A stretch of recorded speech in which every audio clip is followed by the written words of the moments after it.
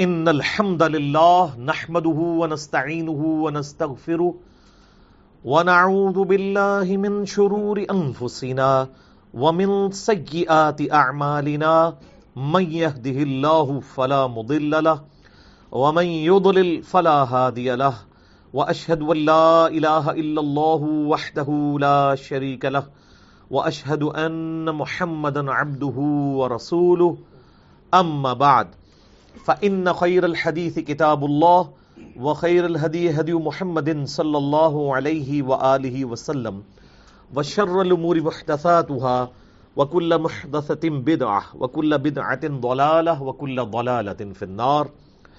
أعوذ بالله السميع العليم من الشيطان الرجيم من همزه ونفخه ونفثه.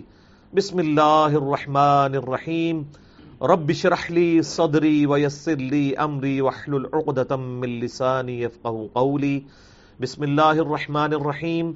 ان الله وملائكته يصلون على النبي يا ايها الذين امنوا صلوا عليه وسلموا تسليما.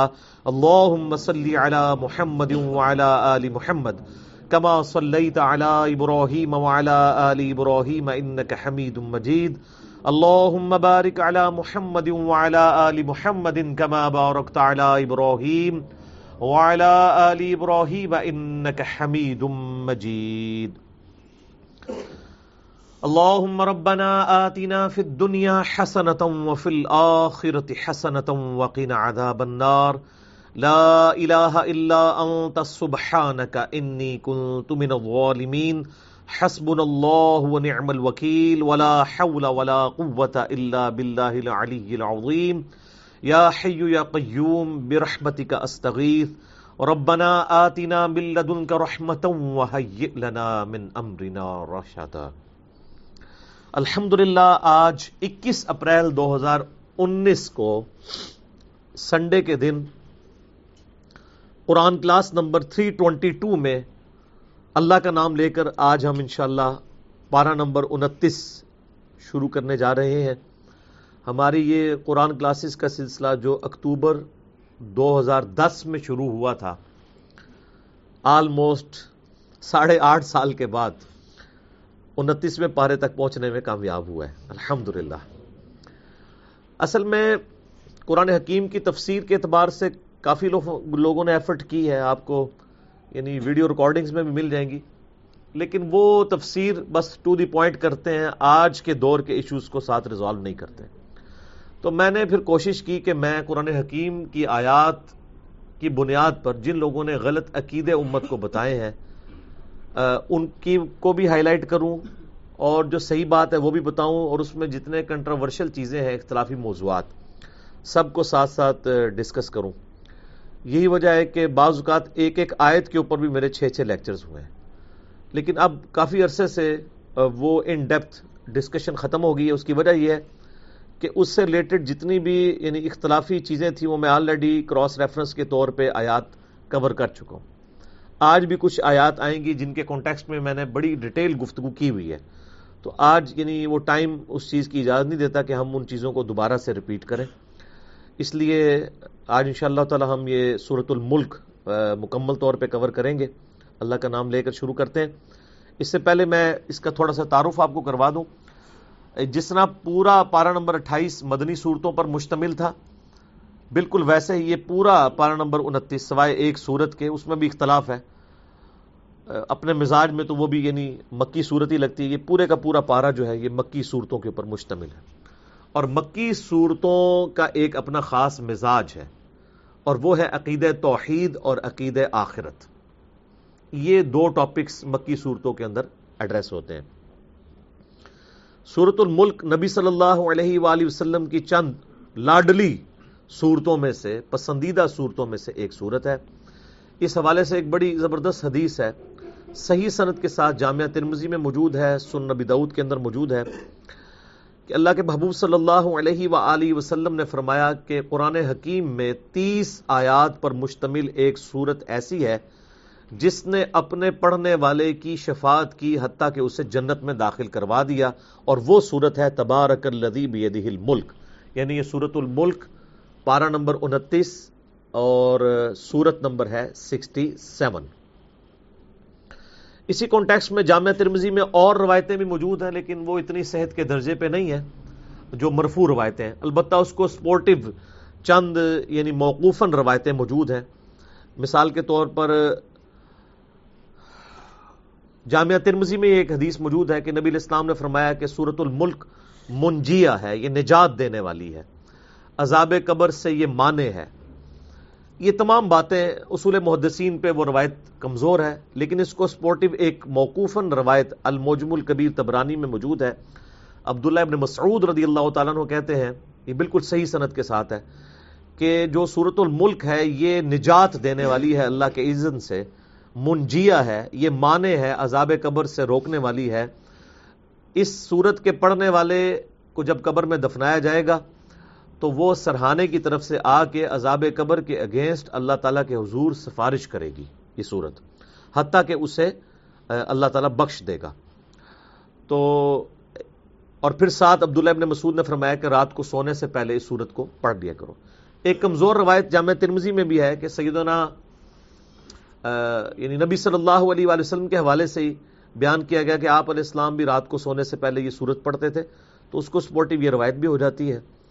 اس طرح ایک اور ہے سیدنا خالد بن معدان کے بارے میں سنن طبرانی کے اندر، ایک تابعی ہیں، 103 ہجری میں فوت ہوئے، ان کے بارے میں آتا ہے کہ وہ اس وقت تک نہیں سوتے تھے جب تک کہ سورہ السجدہ اور سورہ ملک کی تلاوت کر نہ لیں رات کو، اور وہ کہتے تھے کہ یہ دو صورتیں اللہ کے عذاب سے نجات دینے والی صورتیں ہیں، حتیٰ کہ یہ اللہ تعالیٰ کے ساتھ جھگڑا کریں گی اس کی شان کے لائق، جس طرح ہے کہ یا اللہ یہ بندہ ہمیں پڑھا کرتا تھا، یا تو اس شخص کو چھوڑ دے یا ہمیں اپنی کتاب سے نکال دے، تو اللہ تعالیٰ ان کی شفاعت قبول فرما لے گا۔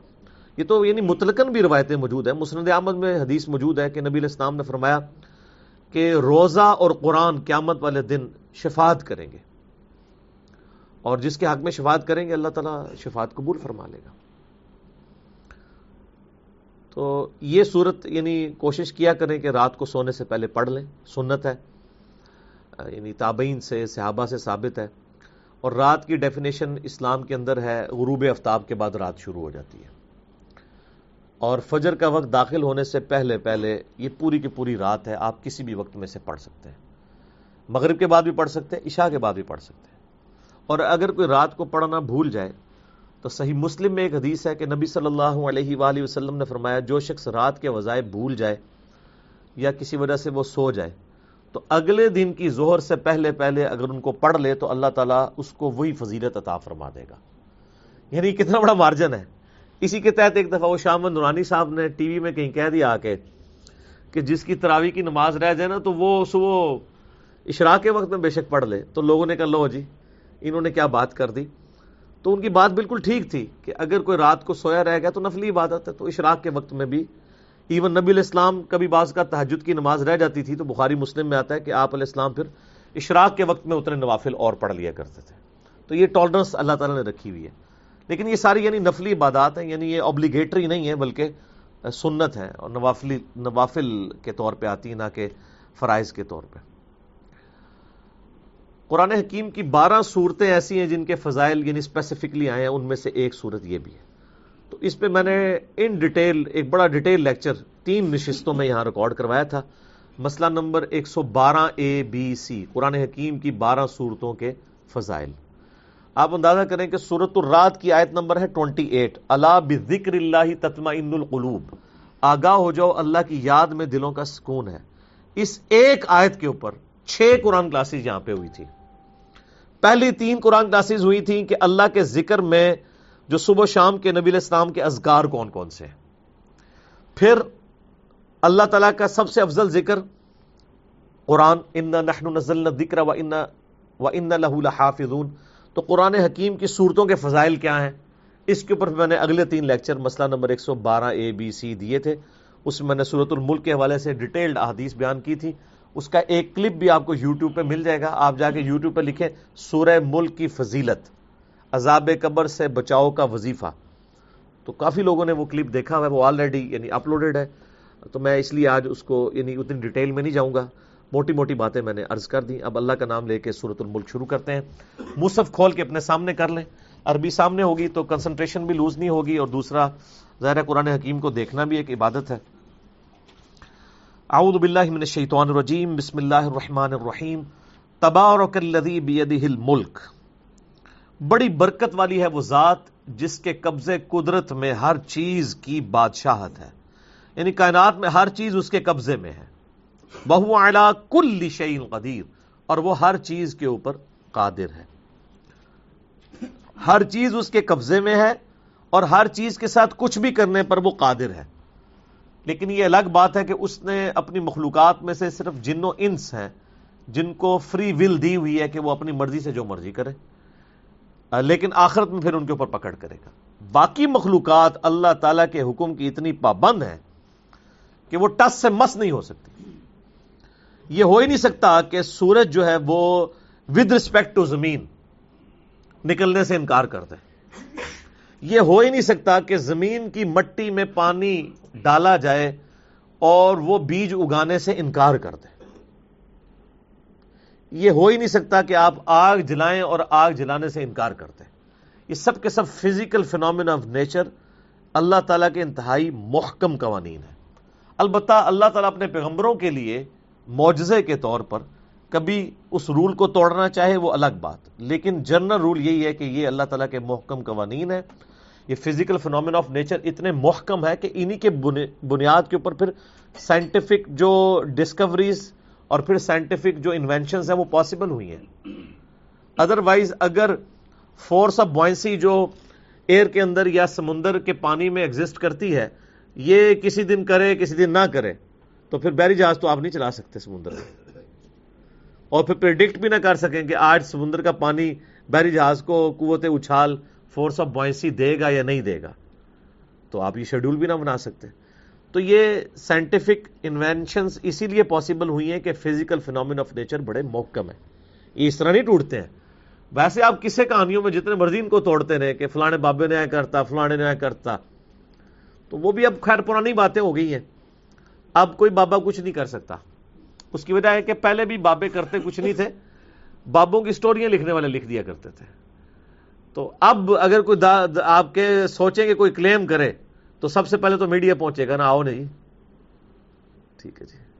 تو یہ صرف ان لوگوں کے دعوے ہوتے ہیں, ایسے پاسبل نہیں ہوتا. اللہ نے دنیا کو بقدر ایفرٹ رکھا ہوا ہے. یہ دنیا کی ساری چیزیں کوشش کے ساتھ جڑی ہوئی ہیں. کبھی کبھار پیغمبروں کے لیے ایسے معاملات ہوئے, اس کی ریزن یہ تھی کہ پیغمبروں کو منوانا یہ اللہ تعالیٰ نے اپنے ذمے لیا ہے, کیونکہ وہ اللہ کے ریپریزنٹیٹو ہیں. ادر دین پروفٹس کے بارے میں جو کرامات کا کانسیپٹ ہے وہ صرف زیادہ سے زیادہ دعا کا ہے. وہ اللہ کی مرضی قبول کر لے, اللہ کی مرضی نہ قبول کرے. پابند کوئی نہیں ہے, دھونس کوئی نہیں ہے. یہ ہر ایک جو گلی محلے میں آپ کو یعنی سننے کو باتیں ملتی ہیں کہ جی جناب فلاں بندہ بسم اللہ پڑھ کے پانی پہ چل لیتا تھا, اڑ کے ہو گئے, بڈھے ہو گئے نا, یا پانی بھابی ہو گیا. کچھ بھی نہیں ہوتا میرے بھائی, ایسے پاسبل ہی نہیں ہے. اگر یہ باتیں ہوتی تو بیری بیڑے نا مسلمان تیار کرتے جنگیں کرنے کے لیے. بسم اللہ ہی سکھائی جاتی لوگوں کو کہ جی بسم اللہ پڑھو. دیکھیں سب سے زیادہ اگر کوئی کامل ایمان مومن تھے کون تھے؟ صحابہ اور اہل بیت. تو بسم اللہ پڑھ کے سارے کام کرتے نا. وہ کیوں کشتیوں میں سفر کرتے تھے؟ بسم اللہ ہی پڑھا کرتے نا. یہ پاسبل نہیں ہے, اس طرح نہیں ہوا کرتا.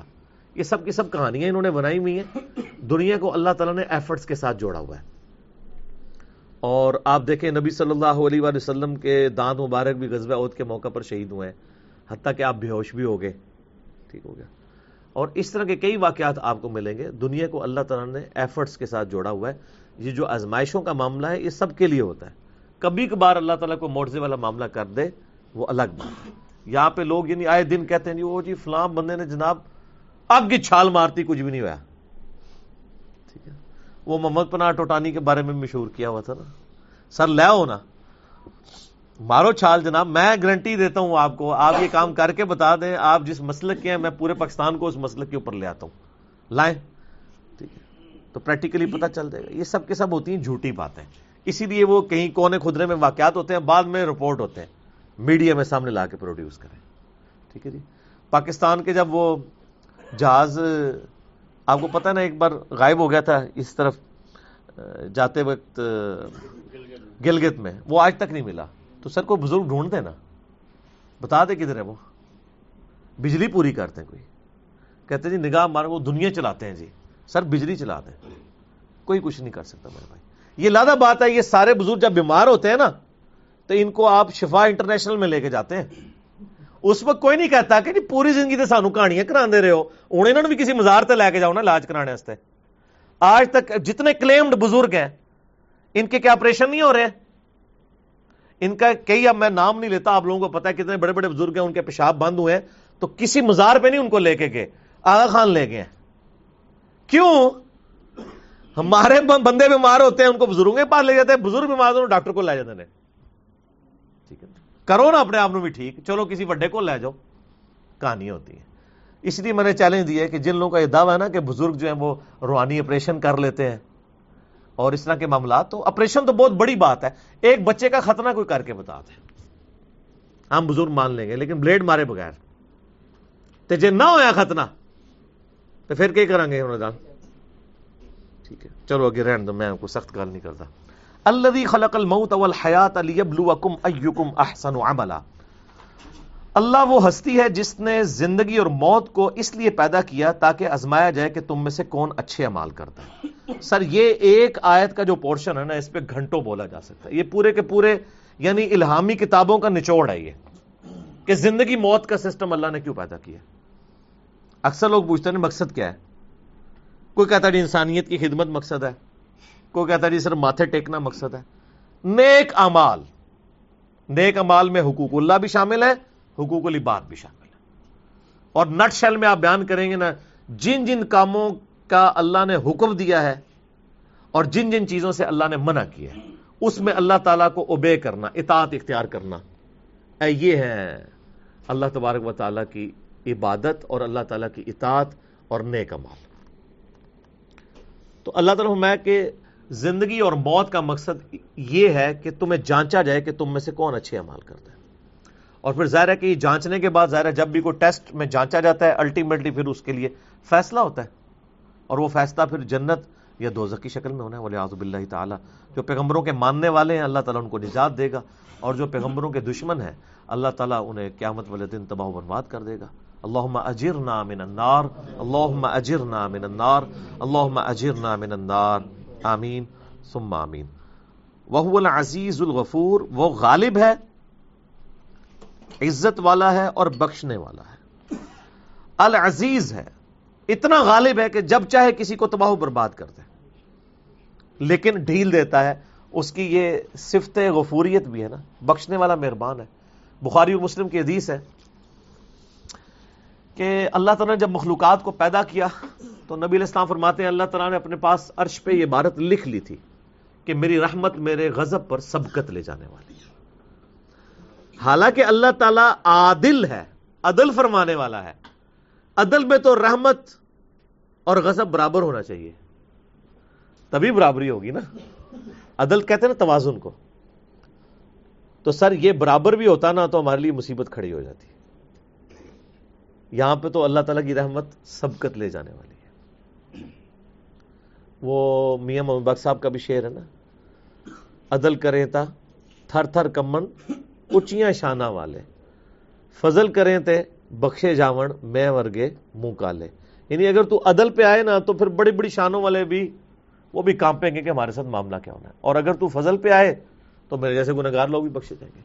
حتیٰ کہ سورہ فاطر کے آخری رکوع میں اللہ تعالیٰ فرماتا ہے، اور یہ مضمون کئی جگہ قرآن میں ہے، کہ اگر اللہ تعالیٰ لوگوں کو ان کے اعمال کے سبب پکڑنا شروع کرتا تو زمین پہ کسی کو زندہ نہ چھوڑتا. پھر کہیں نہ کہیں کسی سے لغزش ہو جاتی ہے.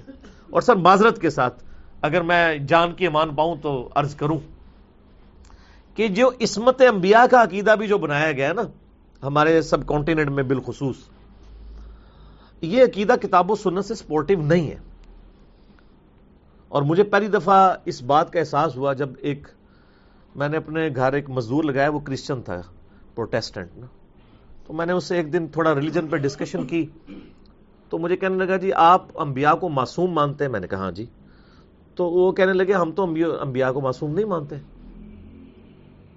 تو میں نے کہا کیوں؟ کہتا جی تورات میں بھی انجیل کے اندر بھی انبیاء کی غلطیوں کا بیان ہوا ہے، تو کیا قرآن میں نہیں ہوا ہوا؟ میں نے کہا یار ہوا تو ہوا ہے.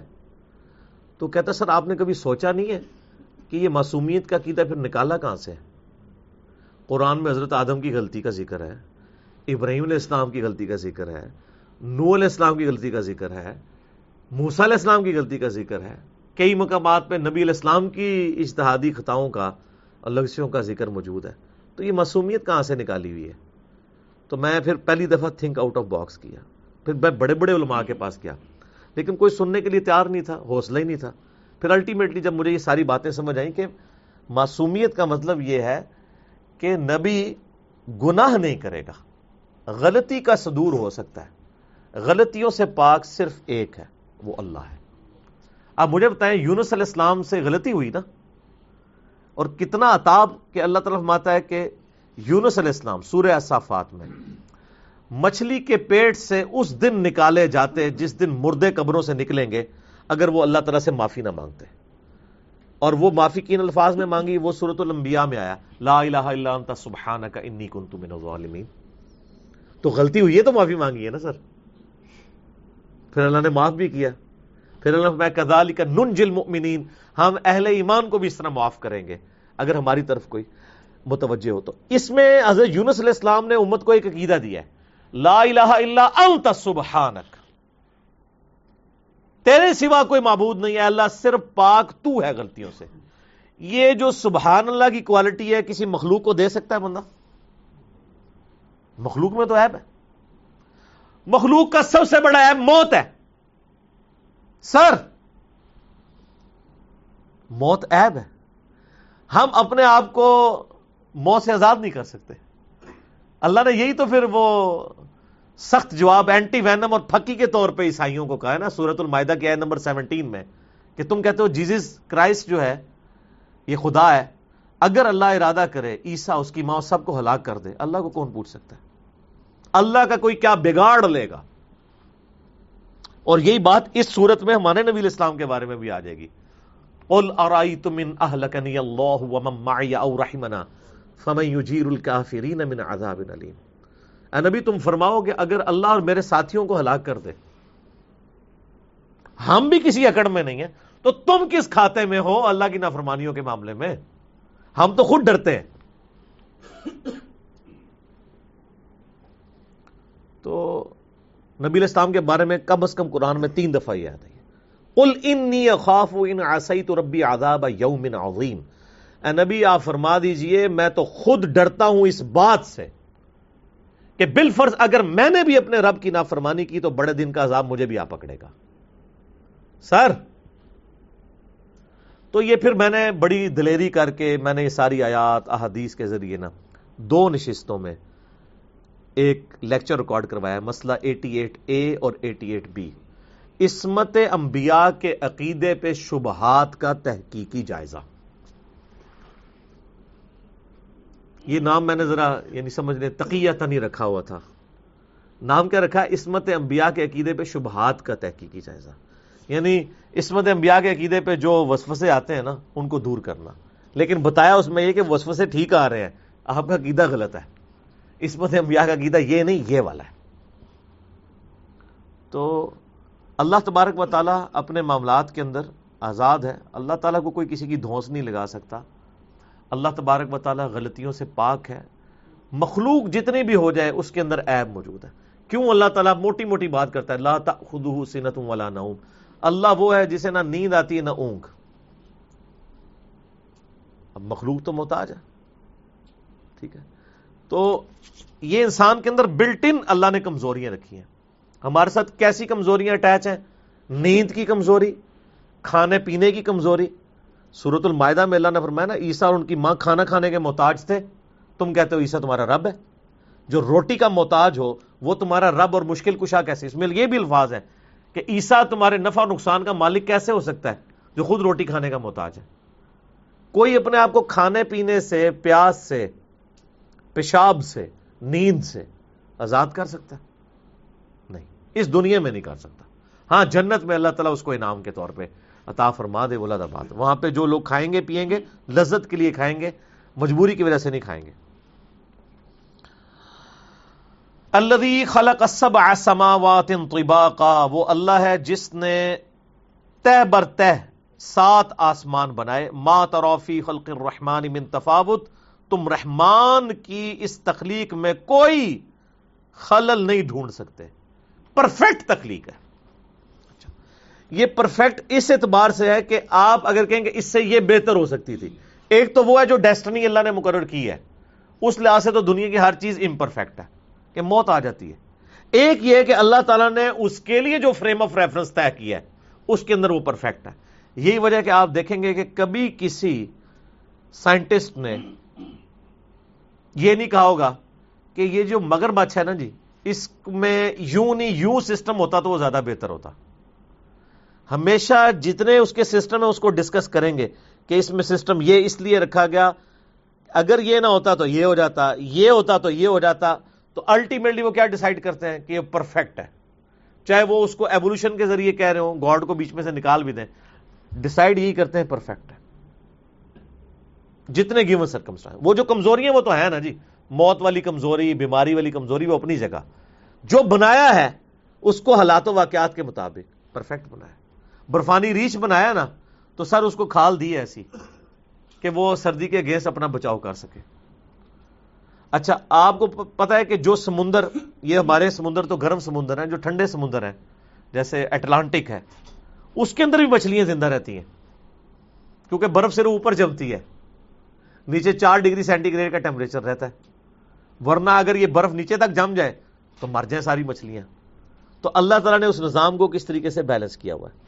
ہر چیز بیلنس کی ہوئی ہے، لیکن وہ بیلنس اپنی کمزوریوں کے ساتھ ہے. یعنی یہ کوئی نہیں ہو سکتا کہ کوئی مچھلی اپنے آپ کو پانی سے آزاد کر لے، یا کوئی جاندار جو زمین کے اوپر ہے وہ آکسیجن سے اپنے آپ کو آزاد کر لے. یہ اس کے اندر کمزوری ہے. خدا کی زندگی کے لیے آکسیجن ضرورت نہیں ہے، کیونکہ خدا کی کمزوری نہیں ہے. ہمارے لیے آکسیجن ضرورت ہے. ہم 3 منٹ سے زیادہ اپنا سانس نہیں روک سکتے. یہ کمزوری ہے ساری. تو جنت میں یہ ساری کمزوریاں ختم. کیوں؟ صحیح بخاری میں آتا ہے نا کہ موت کو مینڈے کی شکل میں لا کے جنت اور دوزخ کے درمیان قتل کر دیا جائے گا، اور جنتیوں کو کہا جائے گا خوشخبری اب موت نہیں آئے گی، اور دوزخیوں کو کہا جائے گا تمہارے لیے اب ہلاکت ہے کہ موت نہیں آئے گی. اللہ تبارک و تعالیٰ نے انسان کو جنت میں پہنچتے ہی وہ کوالٹیز عطا فرما دینی ہے کہ جو انسان یہاں دنیا میں خواہش رکھتا ہے، جو ادھر کبھی بھی پوری نہیں ہونی ہے. نیور. تو اللہ ماتا ذرا آسمان، یہ اب متشابہات ہیں کہ 7 آسمان کے ہیں. ابھی تو ہم پہلے آسمان تک ہی نہیں پہنچے سر. ابھی تو ہم نیچے کی گلیکسیز جو ہیں وہ ہم اربوں میں گن رہے ہیں، اور ہر گلیکسی میں اربوں سورج گن رہے ہیں. وہ آپ میرا مسئلہ نمبر 60 دیکھ لیں، ہو از اللہ. اور ابھی یہ پچھلی ویک کو یہ بلیک ہول کے اوپر میری ایک ویڈیو کلپ ریکارڈ ہوا ہے، اس کے اندر بھی میں نے اس کے اوپر ڈسکشن کی ہے. یہ تو علیحدہ سے ایک ٹاپک ہے. تو یہ تو متشابہات ہیں. بہرحال اللہ تعالیٰ ہمارا جتنی مخلوق تمہیں نظر آ رہی ہے نا، اس میں تم کوئی عیب اس حوالے سے تلاش کرو کہ جو اس کو گیون سرکمسٹانسز دیے نا اس سے بہتر کوئی معاملہ ہو سکتا تھا. یعنی کوئی شخص یہ کہے کہ انسان کا یہ ناک ادھر کی بجائے ادھر ہوتا تو بہت خوبصورت لگتا، یا یہ 2 آنکھوں کی بجائے 1 آنکھ ادھر ہوتی تو بڑی خوبصورت لگتی. کوئی اس طرح کا عیب نکال کے بتاؤ. Not at all. اللہ اکبر. فرجع البصر، پھر نگاہ اٹھا کے دیکھ. ہل تری من فطور، تجھے کوئی رخنا دکھائی دیتا ہے اس پرفیکشن کے اندر؟ ثم ارجع البصر کرتین ينقلب الیک البصر خاسئا وهو حسیر. بار بار نگاہ اٹھا کے دیکھتا رہ، تیری نگاہ ناکام ہو کر تیری ہی طرف لوٹ آئے گی اس حال میں کہ تھکی ماندی ہوگی. تجھے اللہ کی مخلوق کے اندر کوئی عیب نظر اس حوالے سے نظر نہیں آئے گا. ان گیون سرکمسٹانسز کے ساتھ جو عیب اٹیچ ہے وہ تو اٹیچ ہے. جو بنا دیا ہے نا انسان کو کہ اس کے معدے کا نظام، اس کے دل کا نظام، اس سے پرفیکٹ کوئی سوچ نہیں سکتا. نباتات کا ہو جائے، اس طریقے سے گلیکسیز کا ہو جائے، اس سے بہتر کوئی سوچ نہیں سکتا. وَلَقَدْ زَيَّنَّا السَّمَاءَ الدُّنْيَا بِمَصَابِيحَ، وہی اللہ ہے، بے شک اس نے زَيَّنَّا السَّمَاءَ الدُّنْيَا بِمَصَابِيحَ، آسمان دنیا کو جو ہے وہ سجا دیا ہے، آراستہ کر دیا ہے چراغوں سے، یعنی ستاروں کے ساتھ. اس کے لیے اب چونکہ قرآن لٹریچر کی بک ہے نا، تو تمثیل اس طرح دی جاتی ہے کہ اس کو سجایا ہوا ہے. حقیقت بات ہے کہ اگر آسمان پہ ستارے نہ ہوتے تو آسمان کی اٹریکشن ختم. رات کو کوئی آسمان کی طرف دیکھتا؟ اس کا ثبوت یہ ہے کہ آپ جب بند کمرے میں ہوتے ہیں اندھیرے کے اندر, کوئی شخص اپنے گھر کی چھت دیکھ رہا ہوتا ہے اس وقت کوئی اٹریکشن ہی نہیں ہے. البتہ اگر چھت کے اوپر زیرو کا کوئی بلب لگا ہوا ہو تو آپ بار بار اس کی طرف دیکھتے ہیں. ایک اللہ نے انسان کی انسٹنکٹ میں چیز ڈالی ہے نا. تو اللہ تعالیٰ نے آسمان دنیا کو ستاروں کے ساتھ مزین کر دیا. وَجَعَلْنَاهَا رُجُومًا لِلشَّيَاطِينِ, اور انہیں شیطان کو مار بھگانے کا ذریعہ بھی بنایا ہے. وَأَعْتَدْنَا لَهُمْ عَذَابَ السَّعِيرِ, اور جو قیامت کا دہکتی آگ کا عذاب اللہ نے وہ تو تیار کر رکھا ہے. دنیا میں بھی شیاطین کے لیے ان سٹارز سے ان کے اوپر میزائل داغے جاتے ہیں. شہاب ثاقب میٹرائٹس کے اوپر بھی میرا ایک یوٹیوب پہ کلپ ہے. قرآن حکیم میں دوسری جگہ اس کا نام بھی آ گیا ہے, پارہ نمبر 26 میں, کہ شہاب ثاقب ہیں وہ, یعنی آپ سمجھ لیں پتھر ہیں جو داغے جاتے ہیں ان شیاطین کے اوپر جو اللہ تعالی کی جو لمیٹڈ باؤنڈریز ہیں ان کو کراس کرنے کی کوشش کرتے ہیں. سائنٹسٹ اس کی کوئی بھی ریزن بیان کریں لیکن ایک حد تک جاتے ہیں. اس طرح کے سائنٹیفک فیکٹس کے بارے میں بار بار کلیئر کرتا ہوں کہ سائنس آپ کو یہ تو بتائے گی کہ جو یہ زلزلہ ہے یہ ٹیکٹونک پلیٹس کی ڈسٹربنس کی وجہ سے آتا ہے, لیکن سائنس کہے گی کہ کوئی اس کو پریڈکٹ نہیں کر سکتا کہ کس وقت ڈیسائیڈ ہوگا کہ کون سی پلیٹ نے کتنے میٹر کے لیے ہلنا ہے اور کتنی گہرائی کے اندر ہلنا ہے. وہ کہتے ہیں جی یہ فزیکل فینومینا آف نیچر ہے, تو آپ اسے پریڈکٹ کر کے بتائیں فزیکل فینومینا آف نیچر ہے. وہ کہتے ہیں یہ فزیکل فینومینا آف نیچر ہے, اس کے اوپر وہ جاتے ہی نہیں ہے. وہ خود ول آف گاڈ ہوتی ہے,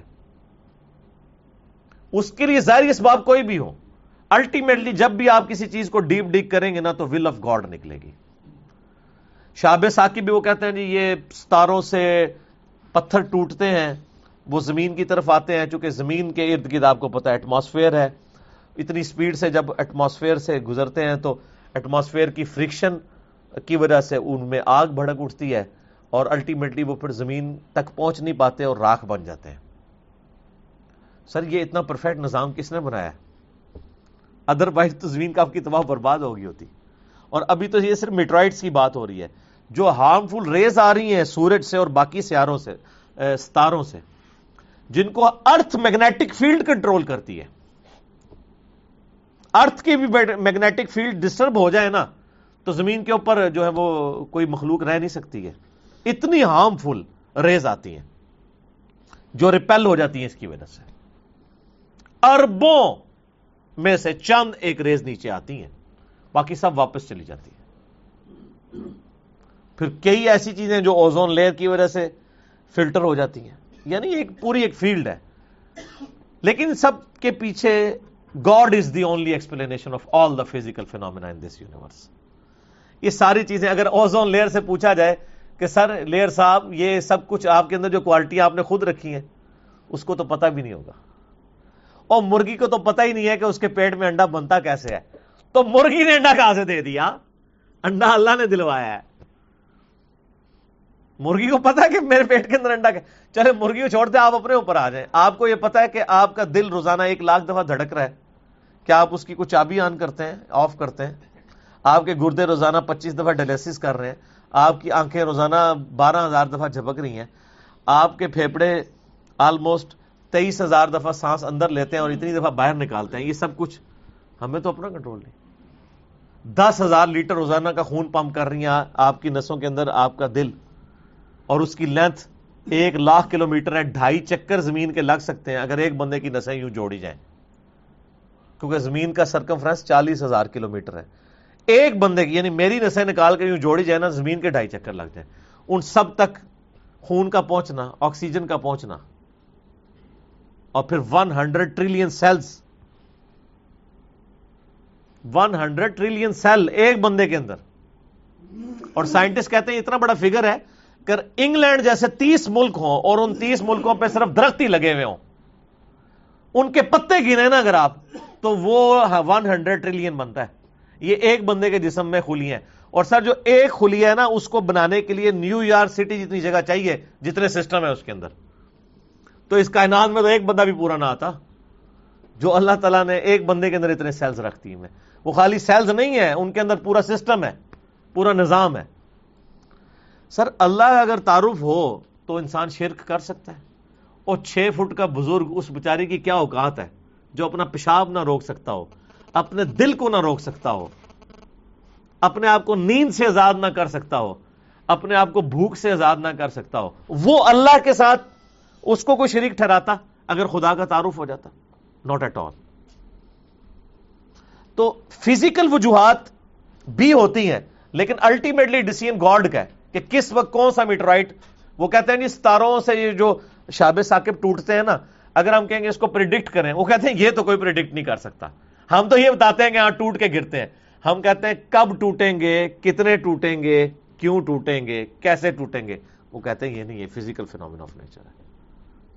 لہٰذا قرآن پاک میں جتنی اس طرح کی آیات آتی ہیں یہ ان کا ظاہری پہلو تو اپنی جگہ موجود ہے، الٹیمیٹلی یہ باطنی پہلو ہر ایک کا ساتھ اٹیچ ہے کہ ول آف گاڈ ہے، ہر بات میں ول آف گاڈ ہے. وَأَعْتَدْنَا لَهُمْ عَذَابَ السَّعِيرِ، اور ہم نے اپنے منکرین کے لیے آگ کا عذاب تیار کر رکھا ہے. یعنی شیاطین کے کانٹیکسٹ میں بات ہو رہی ہے. وَلِلَّذِينَ كَفَرُوا بِرَبِّهِمْ عَذَابُ جَهَنَّمَ، اور جن لوگوں نے اپنے رب کا کفر کیا ان کے لیے ہے عذاب جہنم. وَبِئْسَ الْمَصِيرُ، اور کیا ہی بری جگہ ہے دوزخ رہنے کے لیے. اللہم اجرنا من النار، آمین. اذا القوا فیہا سمعوا لہا شہیقا وہی تفور، جب وہ دوزخ میں جھونکے جائیں گے تو دور سے دوزخ کی گرج کی آواز سن رہے ہوں گے، وہ جوش مار رہی ہوگی. تکاد تمیز من الغیظ، اور وہ اتنے غصے میں ہوگی کہ قریب ہے کہ دوزخ پھٹ پڑے. کلما القی فیہا فوج، جب کبھی بھی کسی گروہ کو ڈالا جائے گا دوزخ میں، سألہم خزنتہا الم یأتکم نذیر، تو دوزخ کا داروغہ پوچھے گا اوے تمہیں کوئی پیغمبر نہیں آیا جو تو ڈراتا آج کے دن سے، دوزخ تک پہنچ گئے ہو. سورہ قاف میں تو یہاں تک آتا ہے نا کہ ہم دوزخ کو جب بھریں گے تو دوزخ کہے گی یا اللہ اور خوراک دے مجھے. یعنی جس طرح ایک وحشی قسم کا آپ سمجھ لیں ریچھ ہو یا ایک بھوکا بھیڑیا ہو، اس کے سامنے آپ بکری ڈالیں چھوٹی سی، وہ کہے گا اور. تو یہ وہ نقشہ اللہ نے کھینچا ہے کہ دوزخ جو ہے وہ چنگھاڑ رہی ہوگی اور قریب ہے کہ غصے سے پھٹ پڑے. یعنی وہ ظاہر ہے کہ دوزخ کی ذمہ داری یہ کہ اللہ کے مجرموں کو پکڑنا ہے، تو وہ اپنا غصہ بھی نکالے گی. تو اللہ تعالیٰ فرماتا ہے کہ جب کبھی کسی قوم کو داخل کیا جائے گا دوزخ میں تو دوزخ کے داروغہ پوچھیں گے کہ کیا تمہارے پاس کوئی ڈر سنانے والا نہیں آیا تھا، یعنی کوئی پیغمبر. قرآن پاک کی ڈاکٹرائن میں ٹوٹل گفتگو پیغمبروں کے گرد گھومتی ہے. یہ بزرگ بابے یہ تو ہم لوگوں نے بعد میں بنا لیے نا، اور وہ بھی بنائے کیا ہیں، اپنے اپنے بنائے ہوئے ہیں. پیغمبر سانجا ہے. قرآن آپ جہاں سے ہی پڑھ کے دیکھیں نا، دوزخ کا ذکر آئے گا تو فرشتے کیا پوچھ رہے ہوں گے، کوئی پیغمبر آیا تھا تمہارے پاس؟ بابا جی نہیں، پیغمبر. پورے کا پورا دین پیغمبروں کے ساتھ چلتا ہے. بابے تو ہر ملک کے اپنے، ہر فرقے کے اپنے، ہر علاقے کے اپنے، اور ایک کا بابا دوسرے کا دجال. یہ بھی ذہن میں رکھے سر، بابے تو سانجے ہو ہی نہیں سکتے. ایک کہتا ہے مجدد دین ملت، دوسرا کہتا ہے مجدد دین بدعت ہے وہ. ایک کہتا ہے یہ حکیم الامت ہے، دوسرا کہتا ہے یہ مریض الامت ہے. اور دونوں طرف کروڑوں لوگ ہیں کہنے والے، تھوڑے نہیں ہیں. قرآن کی ڈاکٹرائن میں پیغمبر ہے. جب کبھی کسی قوم کو دوزخ میں ڈالا جائے گا تو اس کا داروغہ پوچھے گا، اور اس کا نام آیا ہے سیدنا مالک علیہ السلام پارہ نمبر 25 کے اندر، کہ بھئی کوئی آیا ہے تمہارے پاس، کوئی پیغمبر نہیں آیا یار؟ قالوا بلا قد جاءنا نذیر، وہ کہیں گے ہاں ہمارے پاس ڈر سنانے والا پیغمبر تو آیا تھا. فکذبنا وقلنا ما نزل اللہ من شیء، تو ہم نے اسے جھٹلا دیا اور ہم نے کہا اللہ نے کوئی چیز نازل نہیں کی. ان انتم الا فی ضلال کبیر، تم تو نہیں ہو مگر کھلی گمراہی میں. ہم نے پیغمبروں سے ٹکر لے لی. ایک تو ڈائریکٹ ٹکر ہے نا کہ ایک بندہ پیغمبروں کے ہونے کا انکار کر دے، اور ایک دوسری ٹکر ہے کہ آپ کو پیغمبر تو ماننا ہے لیکن آپ کی بات کوئی نہیں ماننی. اے جہاں مٹھا اگلا کس نے ڈٹھا. دونوں ایک لیول کے جرم ہیں اپنے انجام کے اعتبار سے. ایک عملی کفر ہے، ایک اعتقادی کفر ہے. والعیاذ باللہ تعالی. وقالوا لو كنا نسمع ونعقل ما كنا في اصحاب السعیر، اور وہ کہیں گے کاش ہم نے دنیا میں بات سن لی ہوتی اپنی عقل استعمال کر لی ہوتی تو آج ہم دوزخ میں نہ پہنچتے. یہ یونیورسل ٹروتھ ہے سر. اس آیت کے اوپر میں گھنٹوں بول سکتا ہوں. کئی لیکچرز میں نے کراس ریفرنس کے طور پہ اس آیت کو کوٹ کیا ہے کہ دوست کی کہیں گے کاش ہم نے دنیا میں بات سن لی ہوتی اور اپنی عقل استعمال کی ہوتی, آج ہم دوزخ میں نہ پہنچتے. تو ویسے تو دوزخیوں کا کلام ہے نا, صحیح بھی ہو سکتا ہے غلط بھی. اللہ نے اس کو یہیں پہ کل کر دیا. فَاعْتَرَفُوا بِذَنبِهِمْ, انہوں نے اپنے اصلی جرم کا اعتراف کر لیا. اللہ نے بھی مان لیا کہ یہ بات یہ سچی کر رہے ہیں. ویسے تو ہو سکتا تھا نا کوئی شخص یہ کہتا کہ جی وہ, یہاں تو لوگ کہتے ہیں نا عقل دے جڑے نا وہ عشق دے چلے نمبر لے گئے, عقل والے ہیں انجے ہی عمرہ گالیاں. قرآن بالکل الٹ بات کر رہا ہے. قرآن کہہ رہا ہے عقل والے نمبر لے گئے جنہوں نے اپنی عقل استعمال کی. وہ پھر ظاہر ہے وہ عقل تو استعمال نہیں کرنی, پھر وہ کبھی ہم ان کو قرآن کی آیت سنائیں گے, کوئی حدیث سنائیں گے, وہ کہیں گے جی وہ جناب بلے شاہ نے نچ کے مرشد بنایا سی. کبھی کہہ دیں گے علمو بس کریو یار. حالانکہ پیغمبروں کی وراثت کیا ہے؟ علم. انما یخش اللہ من عبادہ العلماء, اللہ کی خشیت اور معرفت اہل علم کو ہے. نبی علیہ السلام نے قرآن میں جو دعا آئی ہے اللہ سے کیا مانگی ہے؟ اللہ میرے عشق میں, میرے وجدان میں, میری بزرگی میں اضافہ کر دے. ربی زدنی علما. یہ علم کو نگیٹ کرنا, علم کی توہین کرنا جو تصوف کے ہاں پائی جاتی ہے, بابوں کے ماننے والوں میں پائی جاتی ہے, اس کے پیچھے اصل میں انٹینشن یہ ہے کہ ان کو پتا ہے کہ علم کی فیلڈ میں تو ہم بالکل ہی جعلی ہیں. تو اس کا الٹیمیٹلی ہمارے پاس سولوشن یہ ہے کہ علم بس کریں ہو یار, ماتی مار دو. جب علم ہی نہیں ہوگا تو پھر بات ہی ختم ہو جائے گی, پچ ہی کھود دو. لیکن قرآن میں کیا لکھا ہوا ہے؟ علم علم علم. قل هل يستوي الذين يعلمون والذين لا يعلمون انما يتذكر اولو الالباب. اے نبی علیہ السلام فرما دو کہ علم والے اور بغیر علم والے برابر نہیں ہو سکتے. نصیحت تو نہیں حاصل کرتے مگر علم والے, عقل استعمال کرنے والے. قرآن کی ڈاکٹرائن الگ ہے اور ہمیں جو سب کانٹیننٹ میں دین بگاڑ کے پیش کیا گیا وہ الگ ہے. قرآن تو کہتا ہے عقل استعمال کرنی ہے, بات سننی ہے. یہاں لوگ کیا کہتے ہیں جی دوسرے کی بات نہیں سننی, آپ گمراہ ہو جاؤ گے. اللہ تعالیٰ فرما رہا ہے, اور کافروں نے بھی یہی کیا تھا نا, وقال الذین کفروا لا تسمعوا لهذا القرآن. کافر کہتے ہیں اس قرآن کو مت سنا کرو. والغوا فیہ لعلکم تغلبون. اور جب قرآن کوئی پڑھ رہا ہو نا شور مچا دیا کرو, اس کے علاوہ کوئی اور ذریعہ نہیں کہ تم غالب آ سکو. اور آپ دیکھیں آج بھی اگر قرآن کے نام پہ کوئی سچائی کی دعوت اٹھتی ہے نا تو لوگ کیا ڈیمانڈ کرتے ہیں؟ اینو سننا نہیں. ہم تو اس سے گزر ہوتے ہیں, او انجینئر نہیں سننا. اور انجینئر صاحب ایڈے بولے نے وہ کہتے ہیں سارے نو سنو تو پھر سانو بھی ذرا سنو, پھر تمہیں پتہ لگے گا فرق کی ہے. جو ڈرپوک ہے نا وہ یہی کہیں گے کسی کو آپ نے میرے علاوہ کسی کو نہیں سننا. اور جس کو اپنی سچائی کے اوپر اعتماد ہوگا وہ کہے گا سر آپ ہمیں سنیں, اس کے بعد باقیوں کو سنیں. جتنا باقیوں کو سنیں گے نا اتنا ہماری سچائی کے اوپر آپ کو یقین آ جائے گا کہ باقی ساری کہانی ہے. یہ تو بات سچی ہے. اچھا پھر اللہ تعالیٰ سورہ الانعام میں فرماتا ہے انما یستجیب الذین یسمعون. حق بات تو صرف وہ لوگ قبول کرتے ہیں جو بات سن لیتے ہیں. والموتى یبعثهم اللہ ثم الیہ یرجعون. اور جو مردے ہیں وہ تو قیامت والے دن ہی اٹھیں گے.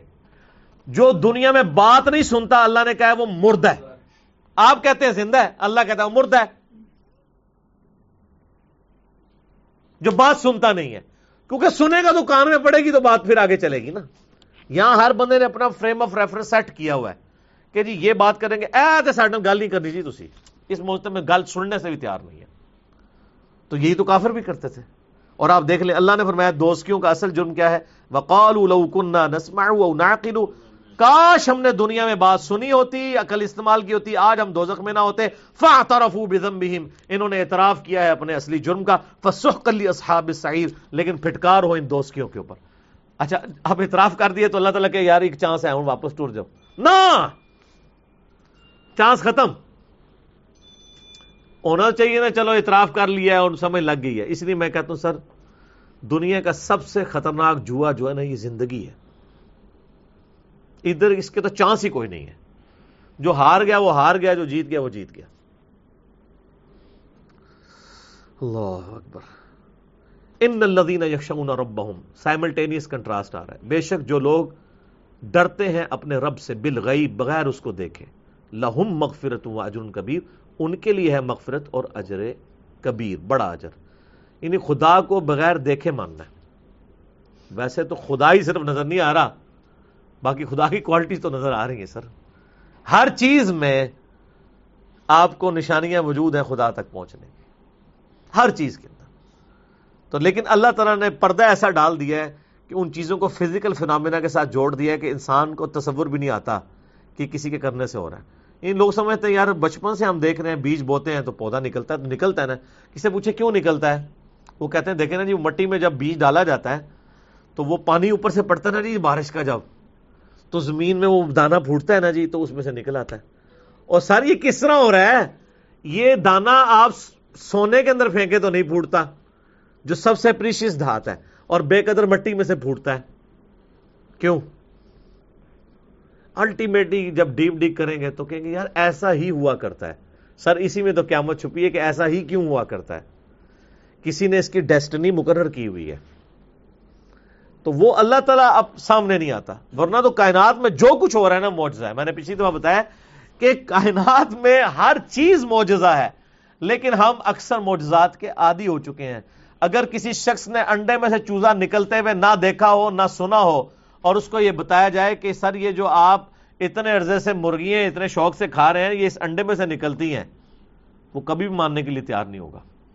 وہ کہے گا یہ تو لیسدار مادہ اس میں سے کیسے بن سکتا ہے. تو ہم ہر معجزے کے عادی ہو چکے ہیں. بے شک جو لوگ اپنے رب سے ڈرتے ہیں بغیر دیکھے ان کے لیے ہے مغفرت اور بڑا اجر.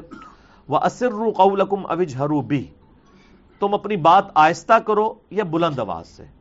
إِنَّهُ عَلِيمٌ بِذَاتِ الصُّدُورِ، بے شک وہ تو سینوں کے چھپے ہوئے رازوں کو بھی جاننے والا ہے. اللہ تعالیٰ کو کسی کی نیت کو چیک کرنا، اس کے عمل کو چیک کرنا، یہ اس چیز کا محتاج نہیں ہے کہ وہ اونچی گفتگو کر رہا ہے یا آہستہ کر رہا ہے، وہ پردے میں کر رہا ہے یا سامنے آ کے کر رہا ہے.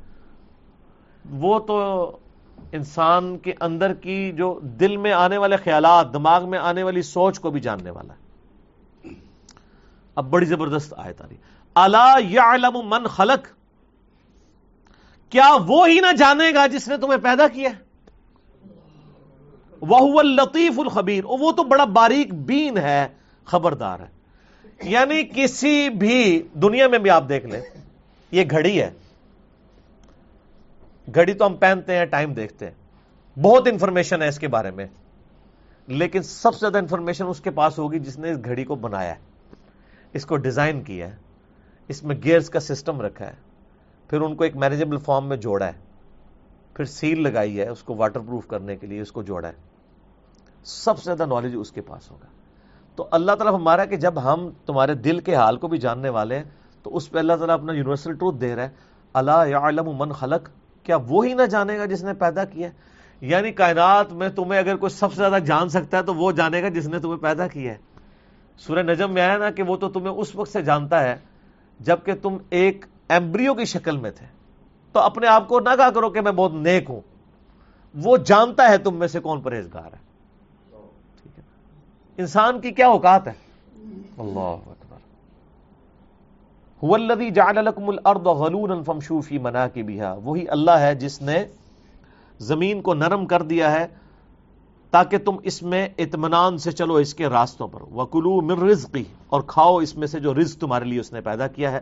وَإِلَيْهِ النُّشُورُ، اور اسی کی طرف تم کو اٹھ کر جانا ہے. دیکھیں اس زمین سے اللہ نے انسان کو اٹھایا، اس زمین کو خوراک کا ذریعہ بنایا، اس زمین میں ہی لوٹائے گا. چاہے آپ قبر کے اندر پہنچ جائیں، چاہے آپ کو جلایا جائے، راکھ پھر زمین میں ہی جائے گی. آپ ایئر کریش میں ختم ہو جائے، آپ زمین میں ہی آگے ختم ہوں گے. آپ سمندر میں ڈوب جائیں، آپ زمین میں ہی ختم ہو رہے ہیں. جو کچھ ہے اسی زمین کے اندر ہی ہونا ہے، اور اسی زمین سے اس نے تمہیں اٹھانا ہے. أَأَمِنْتُم مَّن فِي السَّمَاءِ أَن يَخْسِفَ بِكُمُ الْأَرْضَ فَإِذَا هِيَ تَمُورُ، کیا تم بے خوف ہو گے اس ہستی سے جو آسمانوں میں ہے کہ وہ تمہیں زمین میں غرق کر دے اور زمین تھر تھر کانپنے لگے. یعنی اللہ تعالیٰ سے بے خوف ہو کہ اگر اللہ تعالیٰ نافرمانی کے سبب چاہے تو تمہیں زمین میں دھسا سکتا ہے. ام امنتم من فی السماء ان یرسل علیکم حاصبا، یا تم بے خوف ہو گے اس ہستی سے جو آسمان میں ہے کہ وہ بھیج دے آسمان سے تم پر پتھر. بارش کی جگہ پتھر کا برساؤ کر دے تم پہ. فَسَتَعْلَمُونَ كَيْفَ نَذِيرٌ, تب تمہیں پتہ چل جائے گا کیسا ہوا میرا ڈر سنانا. تو یہ جو یعنی اس تارے کے طور پہ بھی یہ بات انہیں ڈسکس ہوئی ہے. اللہ تعالیٰ آسمانوں میں ہے جیسا کہ اس کی شان کے لائق ہے. وہ تو پھر قرآن پاک میں آیا نا, الرحمن علی العرش استویٰ, رحمان اپنے عرش پر مستوی ہے جیسا کہ اس کی شان کے لائق ہے. لیکن پیرلل میں وہ ہماری شاہرگ سے بھی ہمارے زیادہ قریب ہے. نحن اقرب الیہ من حبل الورید. اور سورہ المجادلہ میں تو آیا کہ تم 3 نہیں ہوتے, چوتھا تمہارا رب تمہارے ساتھ ہوتا ہے, تم 5 نہیں ہوتے, چھٹا تمہارا رب تمہارے ساتھ ہوتا ہے. وَهُوَ مَعَكُمْ أَيْنَمَا كُنْتُمْ, تم جہاں کہیں بھی ہو وہ تمہارے ساتھ ہوتا ہے. یعنی اللہ تبارک و تعالی انسان کی شارک سے زیادہ قریب ہے جیسا کہ اس کی شان کے لائق ہے, اور اس کا تخت حکومت عرش پہ ہے, اس پہ وہ مستوی ہے جیسا کہ اس کی شان کے لائق ہے. یہ متشابہات میں سے صرف ایمان لانا ان پہ ضروری ہے. وَلَقَدْ كَذَّبَ الَّذِينَ مِن قَبْلِهِمْ فَكَيْفَ كَانَ نَكِيرٌ, اور جو لوگ ان سے پہلے گزرے تو کیسا ہوا ان کو ہمارا یعنی عذاب جب ان پر پہنچا کتنا وہ سخت تھا. یعنی جھٹلانے پر جو پیغمبروں کو انہوں نے جھٹلایا تو پھر ان کا کیا انجام ہوا. اولم یروا الی الطیر فوقہم صافات ویقبضن, کیا انہوں نے اپنے اوپر پرندوں کو نہیں دیکھا پر پھیلائے ہوئے, کبھی وہ پھیلاتے ہیں اور کبھی سمیٹتے ہیں. ما یمسکہن الا الرحمن, ان کو تو نہیں روکے ہوئے مگر رحمان. انہ بکل شیء بصیر, بے شک وہ ہر چیز کو خوب دیکھ رہا ہے. اللہ تعالیٰ نے پرندوں کی جو ہوا میں پرواز ہے نا, اس کو کہا کہ یہ ہم نے ان کو ہوا میں روکا ہوا ہے, اس لیے کہ فزیکل فینومین آف نیچر کو اللہ تعالیٰ نے ان کے لیے مسخر کیا ہے. اگر ہوا کے اندر قوت بوئنسی وہ والی موجود نہ ہو, یا جو اڑنے والی چیز ہے اس کا وزن اس سے بڑھ جائے کہ اس کے پر نہ سپورٹ کر سکتے ہوں, تو وہ اڑ سکتی ہے. شتر مرغ اڑ سکتا ہے, مرغی اڑ سکتی, چھلانگ تو لگا سکتی, اڑ نہیں سکتی, پر تو ہیں اس کے ساتھ. اور انسان تو ویسے ہی نہیں اڑ سکتا, بزرگ بھی نہیں اڑ سکتے, سر کوئی نہیں اڑ سکتا, سب کہانی ہے. اچھا پھر پتہ کیا کہانیاں کراتے ہیں, کہتے ہیں دیکھیں جی مادی ترقی اتنی ہے کہ گورے کا بنایا ہوا موبائل 10,000 کلومیٹر سے سن رہا ہے, تو اللہ کا ولی کیوں نہیں سن سکتا؟ بندہ کہتا ہے ہاں یار گل تو صحیح ہے, واقعی گل صحیح ہے. تو سر گورے کا جو موبائل سن رہا ہے وہ تو ہم دیکھ رہے ہیں نا, آپ ذرا ولی کو بھی لا کے ذرا سامنے لے آئے نا, وہ کر کے بتائے. اور اس کے اوپر پھر میں پھکی دیتا ہوں کہ ولیوں کو تو چھوڑ دیں, یہ ولیوں کے جو مرید ہیں, یعنی جو یہ ہمیں بتا رہے ہوتے ہیں آپ لوگ سارے جتنے بھی 100 کے قریب لوگ بیٹھے ہوئے ہیں, ہم آپ سے پوچھتے ہیں کہ آپ افضل ہیں یا چڑیا؟ کیوں نہیں, انسان افضل ہے نا, تو انسان اڑ کے دسے نا, پھر چڑیا اڑ لیتی ہے. اس لیے کہ چڑیا کو اللہ تعالیٰ نے وہ کوالٹیز دی ہیں, انسان نہ اڑ کر بھی اس سے افضل ہے. تو بزرگوں کو اڑانے سے آپ کو کیا فائدہ ملنا ہے؟ افضلیت کرنے کے لیے اڑوانا ہے. تو بزرگوں کے ماننے والے تو چڑیا سے افضل ہیں. تو ابھی ہم چیک کر لیتے ہیں, چڑیا کو تم نے اڑتے ہوئے دیکھا ہے, کوئی مرید بزرگوں کا اڑ کے بتائے, تو نہیں اڑ سکتا. سر بزرگ بھی نہیں اڑ سکتے, یہ پاسبل ہی نہیں ہے. اللہ نے انسان کو ان چیزوں کے ساتھ جوڑا ہوا ہے. یہ جو صحابہ کرام کے گھوڑوں کی قسمیں اللہ نے یاد فرمائی ہیں کہ وہ میدان جنگ میں والعادیات ضبحا فالموریات قدحا فالمغیرات صبحا, آگے جا کے وہ لڑتے ہیں. تو سر گھوڑوں کی ضرورت تھی, بزرگ صحابہ تو بزرگ جب اڑ لیتے ہیں, صحابہ کرام تو اوپر سے جناب ایسے تلوار چلا کے تو ان کے اوپر حملہ آور ہو جاتے ہیں جیسے ابابیلیں. سب کہانی ہے, اس طرح نہیں ہوتا. دنیا بقدر ایفرٹ ہے. اب یہ کہانیاں اس لیے پکڑی جا رہی ہیں کہ اب ہم اس کو کاؤنٹر ویریفائی کرتے ہیں کہ لائیں بھائی کر کے بتائیں. جو لوگ کل تک تھوڑے بزرگ کہتے سن جی میں حکم دیتا تے میرے گردے ٹر پہ, گردے تک حکم چل رہا ہے تے باقی بھی جسم دی چیزاں چلا کے دسو نا تسی. ٹھیک ہے نا, کہتے جناب نگاہ ماری جناب پورا شہر ساڑ دیتا. تو ہم ریکویسٹ کرتے ہیں کہ امریکہ ساڑ دو. امریکہ نے تو ساڑے ملک ساڑ دیتے ہیں, وہ تو نظر آ رہے ہیں, وہ دی بزرگی تو سامنے نظر آ گئی ہے. تو اسی بھی ذرا تھوڑی چھوٹی سی بزرگی کر کے دسو نا.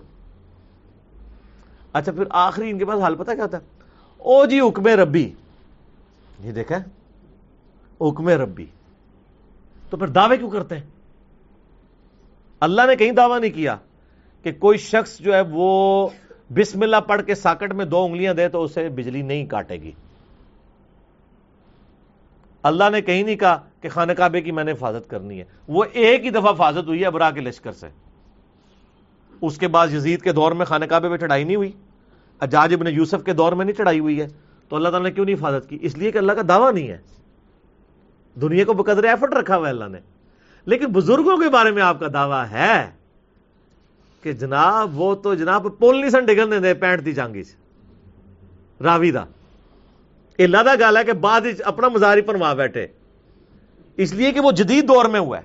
یا آپ جیل میں بھی جائیں نا, جیل میں بھی کہتے ہیں پل انہوں نے بچایا سی. جناب وہ پل انہوں نے نہیں بچایا, جو بچارے ہر سال جو ہے نا ادھر سینڈ بلاسٹنگ کر کے اس کے اوپر پینٹ کرتے ہیں, اس کو زنگ سے بچاتے ہیں, پل انہوں نے بچایا ہوا ہے. بزرگ کیسے بچا سکتے ہیں؟ میں آپ کو جیلم شہر کا بتاؤں, یہاں انہوں نے مشہور, آپ جیلم میں لاکھوں لوگ کہتے ہیں کہ جناب وہ 92 کے سیلاب میں بزرگاں نے مزار پانی نہیں سی بڑھیا, اور اس مزار کی بات کر رہے ہیں جس کی صفائی میں نے خود کی ہوئی ہے. میں نے تو کی ہوئی ہے, مجھے تو آپ سارے سونے کے بھی بن کے آئے ہیں, مجھے تو پتہ ہے میں نے صفائی کی ہوئی ہے, لیکن کہانی چلی ہوئی ہے, پانی نہیں بڑھیا, پانی نہیں بڑھیا, پانی نہیں بڑھیا. تو یہ ساری کی ساری یعنی ایک کہانی ہوتی ہے. اللہ تعالیٰ نے یعنی دنیا کو بقدر ایفرٹ رکھا ہوا ہے. تو یہ فزیکل فینومینا آف نیچر اپنی جگہ موجود ہے, اللہ ہی نے تھاما ہوا ہے یہ پرندے جو اڑ رہے ہیں. کیوں؟ اگر فورس آف بوائنسی ختم ہو جائے, پرندہ دھڑال سے نیچے آ جائے. یہ پرندہ خلا میں نہیں اڑ سکتا کہ پر مارے, کیونکہ ایکشن ریئیکشن ہی نہیں ہے. ویسے فلوٹ کرتا رہے گا وہ گریوٹی کے زیرو ہونے کی وجہ سے, لیکن اگر آپ کہیں کہ وہ اڑ کے اپنی موومنٹس کر سکے, پاسبل نہیں ہے. اللہ تعالیٰ نے انسان کو لمیٹڈ چیزیں دی ہیں, لہذا یہ مثالیں دینا غلط ہے. امن ھذا الذی هو جند لکم ینصرکم من دون الرحمن, اے منکرو کیا تمہارے پاس کوئی ایسا لشکر ہے جو تمہاری رحمان کے مقابلے پہ مدد کر سکے؟ نہیں. ان الکافرون الا فی غرور, اور کافر کس غرور کے اندر ہیں؟ یہ تو کافر غرور کے اندر ہے, کوئی کچھ نہیں کر سکتا. امن ھذا الذی یرزقکم ان امسک رزقہ بل لجوا فی عتو ونفور, کیا کوئی ایسی ہستی ہے جو تمہیں رزق پہنچا سکے اگر اللہ اپنا رزق بند کر دے؟ لیکن یہ لوگ سرکشی اور حق سے نفرت میں دور نکل چکے ہیں. رزق بھی کوئی نہیں دے سکتا سر. اچھا آپ نے اکثر یعنی آج چونکہ بزرگوں کا ذکر خیر ہو ہی رہا ہے, آپ نے کتنا سنا ہوا جی وہ کہتے ہیں جی وہ فلاں بزرگ ہیں جناب, دیکھیں وہ ہزاروں لوگوں کو پال رہے ہیں. وہ کتوں پال رہے ہیں؟ آج چندہ دینا تسی بند کر دو, میں تکنا پال کے دس دینے. اس مزار دی صفائی بھی نہیں ہونے لگی. یہ محکمہ اوقاف کیوں مزاروں کے اوپر بیٹھا ہوا ہے؟ چندوں کے اوپر. وہ جو چندے ہیں وہ یعنی وہ جو بزرگ صاحب قبر ہیں ان کی قبر سے وہ 5-5 ہزار کے نوٹ نکل رہے ہوتے ہیں, یا آپ لوگ جو بٹ بنے ہوئے ہیں وہ ڈالتے ہیں وہاں جا کے. آج گورنمنٹ پابندی لگا دینا کہ مزار کے اوپر کوئی چندہ ڈالنے نہیں جائے گا. میں دیکھتا ہوں 1000 لوگوں کو پال کے بتائیں, اپنے مزار کا سسٹم بھی نہیں چل سکتا, وہ بھی چھوڑ کے چلے جائیں گے.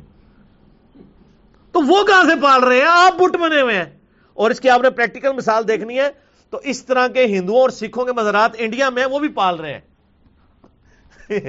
وہ بزرگ نہیں پال رہے سر, اللہ پال رہے ہیں. اللہ نے رزق دیا ہوا ہے, آپ دینا چھوڑ دیں زیرو ہو جائے گا کام. ٹھیک ہے, ہاں گولڈن ٹیمپل, ٹھیک ہے.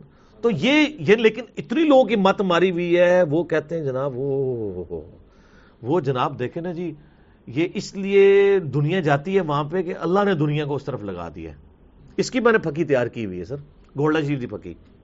گولڈا شریف کی پھکی بڑی مشہور ہے پیٹ درد کے لیے, کہ اگر بزرگی کا تقاضا کسی کے مزار پہ رش ہے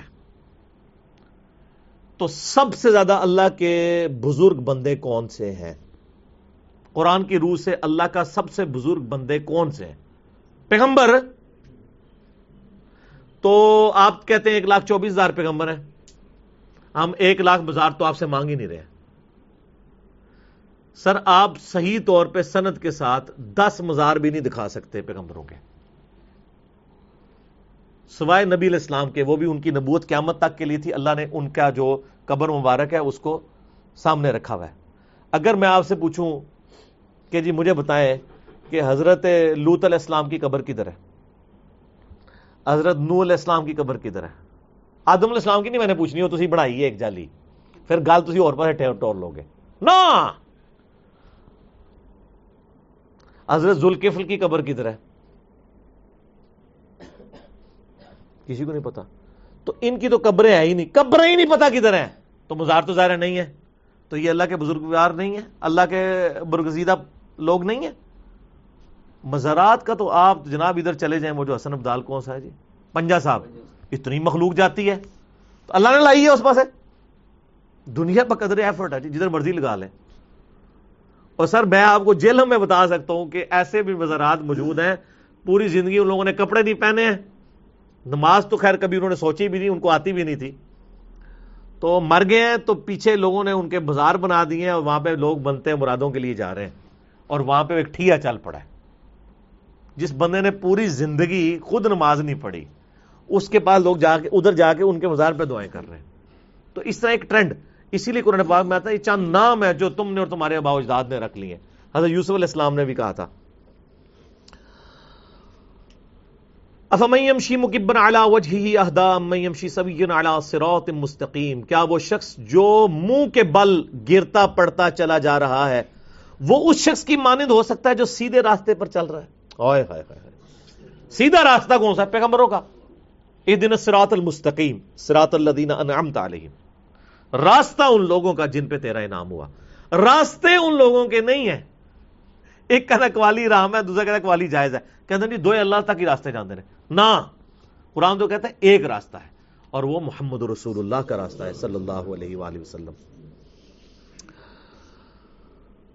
قل هو الذی انشأکم وجعل لکم السمع والابصار والافئدۃ قلیلا ما تشکرون، اے نبی فرما دیجئے جس نے تمہیں پیدا کیا، تمہارے لیے کان، آنکھیں اور عقل، دل ہو یا دماغ بنائے، تم اس کا تو بہت ہی کم شکر ادا کرتے ہو.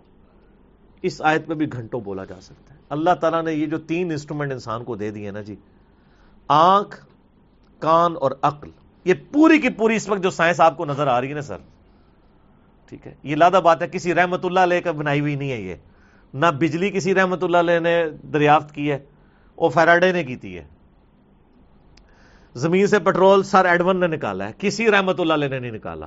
یہ اتنی جتنی بڑی سائنٹیفک آپ کو ترقی نظر آ رہی ہے، یہ ساری کی ساری ترقی اللہ تعالیٰ نے ان 3 انسٹرومنٹ سے کروائی ہے، کان، آنکھیں اور عقل. کان سے آپ پرانا پریویس نالج حاصل کرتے ہیں، آنکھ سے آپ آبزرو کر کے مزید نالج حاصل کرتے ہیں، اور اپنی عقل کو استعمال کر کے آپ ایک سٹیپ اور طے کر لیتے ہیں. قل هو الذی ذرأکم فی الارض والیہ تحشرون، اے نبی فرما دیجئے اسی نے تم کو پھیلا دیا ہے زمین میں، قیامت والے دن تم اسی کے پاس جمع کیے جاؤ گے. وَيَقُولُونَ مَتَىٰ هَٰذَا الْوَعْدُ إِن كُنتُمْ صَادِقِينَ، اور یہ کہتے ہیں کہ بتاؤ، یعنی کافر پوچھتے ہیں مذاق کے طور پہ، یہ قیامت کا دن کب آئے گا؟ تم بڑا کہتے ہو قیامت آئے گی، کب آئے گی؟ کون سی تاریخ، کوئی سن؟ اللہ اس کا جواب ہی نہیں دیتا. قُلْ إِنَّمَا الْعِلْمُ عِندَ اللَّهِ، اے نبی فرما دو کہ اس کا علم تو اللہ کے پاس ہے. لیکن وہ کہتے ہیں نہیں، وہ کہتے ہیں قیامت کا علم تو نبی علیہ السلام کے پاس بھی ہے، یہ ہو ہی نہیں سکتا اللہ نے نہ دیا ہو. سر پوری پوری کتابیں لکھی ہوئی ہیں، قرآن بالکل واضح بتا رہا ہے. وَإِنَّمَا أَنَا نَذِيرٌ مُبِينٌ، اور میری ڈیوٹی تو صرف ڈر سنانا ہے کھلا. یعنی مجھے اللہ نے یہ نہیں بتایا کہ میں یہ بتاؤں کہ فلاں تاریخ کو قیامت آ رہی ہے تو اس سے پہلے تیاری کر لو، نہیں، میں نے یہ کہنا بھائی موت کا کوئی وقت، بلکہ بخاری مسلم حدیث ہے جو مر گیا اس کی قیامت قائم ہو گئی. بڑی قیامت تو جب آنی ہے نا، انسان کو اپنے موت کا وقت ہی نہیں پتا. فَلَمَّا رَأَوْهُ زُلْفَةً سِيئَتْ وُجُوهُ الَّذِينَ كَفَرُوا، جب قیامت آئے گی، یہ جب اللہ کے منکر اسے آتا ہوا دیکھیں گے تو ان کے چہرے بگڑ جائیں گے. چہرے تو ظاہر بگڑ جانے ہیں نا، جس کو کہتا ہے رنگ فک ہو جانا، کوئی یار یہ کیا، جو دھمکیاں تھیں وہ ہو گیا. وَقِيلَ هَٰذَا الَّذِي كُنتُمْ بِهِ تَدَّعُونَ، اور پھر کہا جائے گا کہ چکھو، یہ ہے وہ جس کا تم سے وعدہ کیا گیا تھا، تم دنیا میں اس کو ہلکا جانتے تھے نا. قُلْ أَرَأَيْتُمْ إِنْ أَهْلَكَنِيَ اللَّهُ وَمَن مَّعِيَ أَوْ رَحِمَنَا فَمَن يُجِيرُ الْكَافِرِينَ مِنْ عَذَابٍ أَلِيمٍ. اے نبی فرما دو کہ بالفرض اگر اللہ مجھے ہلاک کر دے اور میرے سارے ساتھیوں کو ہلاک کر دے تو کافروں تم کس خیال کے اندر ہو، تمہیں اللہ کے عذاب سے کون بچائے گا؟ یہ سمجھانے کے لیے بات ہے کہ ہم بھی اپنے معاملات کے اندر محتاج ہیں اللہ تعالیٰ کے. میں اور میرے ساتھی جو اللہ کو رسپانس کر رہے ہیں، ہم بھی اپنے رب سے اتنا ڈرتے ہیں کہ اگر اللہ تعالیٰ ہمیں ہلاک کر دے، اللہ کے مقابلے پہ ہمیں کوئی چھڑوا نہیں سکتا، تو کافرو تم کس چیز کی اکڑ میں ہو؟ اللہ اکبر۔ قل هو الرحمن آمنا به وعلیہ توکلنا، اے نبی الاسلام فرما دیجئے کہ رحمان ہے وہ جس پہ ہم نے توکل کیا، اسی پہ ہم ایمان لائے، اسی پہ توکل اختیار کیا۔ فستعلمون من هو فی ضلال مبین، ان قریب تمہیں پتہ چل جائے گا کون کھلی گمراہی میں ہے۔ تم ہمیں گمراہ کہہ رہے ہو نا، مرتے ہی پتہ چل جائے گا کون گمراہی میں ہے۔ قل ارائیتم ان اصبح ماؤکم غورا، اے نبی الاسلام فرما دیجئے بھلا بتاؤ تو کہ اگر صبح کے وقت زمین میں پانی اپنی تہ کے اندر چلا جائے، فمن یأتیکم بماء معین، تو کون سی ہستی ہے جو پانی اوپر لے آئے جو تمہاری نظروں کے سامنے چل رہا ہو؟ یعنی اللہ تعالیٰ کو کسی شخص کو تباہ و برباد کرنے کے لیے اس چیز کی حاجت نہیں ہے کہ اللہ تعالیٰ کوئی آسمان سے کوئی چنگھاڑ بھیجے یا کوئی طوفان بھیج دے، نہیں، صرف یہ پانی جو ہے نا یہی زمین کے اندر چلا جائے نا تو کوئی نہیں اسے نکال سکتا۔ ویسے میں پھر اب یہ بات کرتا ہوں کہ آپ کو پتا ہے کہ اسلام آباد کے اندر واٹر ٹیبل جو ہے وہ آلموسٹ 200 فٹ سے بھی زیادہ نیچے جا چکا ہے، کئی جگہوں پہ 300 فٹ ہے، کوئٹہ میں تو 800 سے 1000 فٹ تک جا چکا ہے۔ پانی کتنا یعنی کم ہو رہا ہے۔ جو لوگ یہ سمجھتے ہیں کہ کوئی بزرگ نگاہ مار کے پانی نکال سکتا ہے تو سر نکال کے بتا دیں، ایک تو غریبوں کا بھلا بھی ہو جائے گا۔ وہ ویسے ہی کہتے ہیں نا بزرگ بڑے لجپال ہوندے نے، غریب نواز ہوندے نے، کرو نا، کوئی کنٹریبیوشن آپ کو نظر آ رہی ہے؟ دہشت گردی میں یہ ملک جھونک دیا گیا، ہمارے کتنے ملک تباہ و برباد ہو گئے۔ عراق تباہ کر دیا کافروں نے، افغانستان برباد کر دیا، شام کو برباد کر دیا، فلسطین پہ جو ظلم ہو رہے ہیں، تو یہ بزرگ ہمارے کس دن کام آنے ہیں؟ کچھ کر کے بتا دیں۔ ہمارے یعنی ایک درس میں کبھی کبھار آتے ہیں بھائی، بڑے کٹر بزرگوں کے ماننے والے تھے، وہ خود بتانے لگے، کہتے ہیں میں جب عراق کیا، وہ تاڑے ملے دار، کہتے ہیں میں عراق، ان دنوں میں وہ جنگ جاری تھی نا، تو وہ عراق میں انہوں کہتے ہیں میں نے اپنے سامنے کتنے مزارات کو گرتے ہوئے دیکھا ہے امریکن بمباری میں، تو کہتے ہیں اس نے میرا عقیدہ صحیح کر دیا کہ ہم پاکستان بیٹھ کے ان کو پکار رہے ہیں، یہ تو یہاں نہیں اپنا مزار بچا پا رہے۔ کوئی کچھ نہیں کر سکتا میرے بھائی، اس کے اوپر غور یہ بار بار کرنا ضروری ہے۔ اس کی وجہ یہ ہے کہ اس کے بغیر عقیدے کی اصلاح نہیں ہوگی۔ یہ سب چیزیں خدا کے اختیار کے اندر ہے۔ شرک معاف نہیں ہونا۔ شرک ایسا معاملہ ہے کہ آپ کو میں ایک بڑا حیران کن جملہ بولوں آپ کے لیے، شرک وہ گناہ ہے جو اللہ بھی چاہے تو معاف نہیں کرے گا۔ اس جملے کو غور کرنا ہے، میں اس کو پروف کرتا ہوں۔ شرک وہ گناہ ہے جو اللہ بھی چاہے تو معاف نہیں کرے گا۔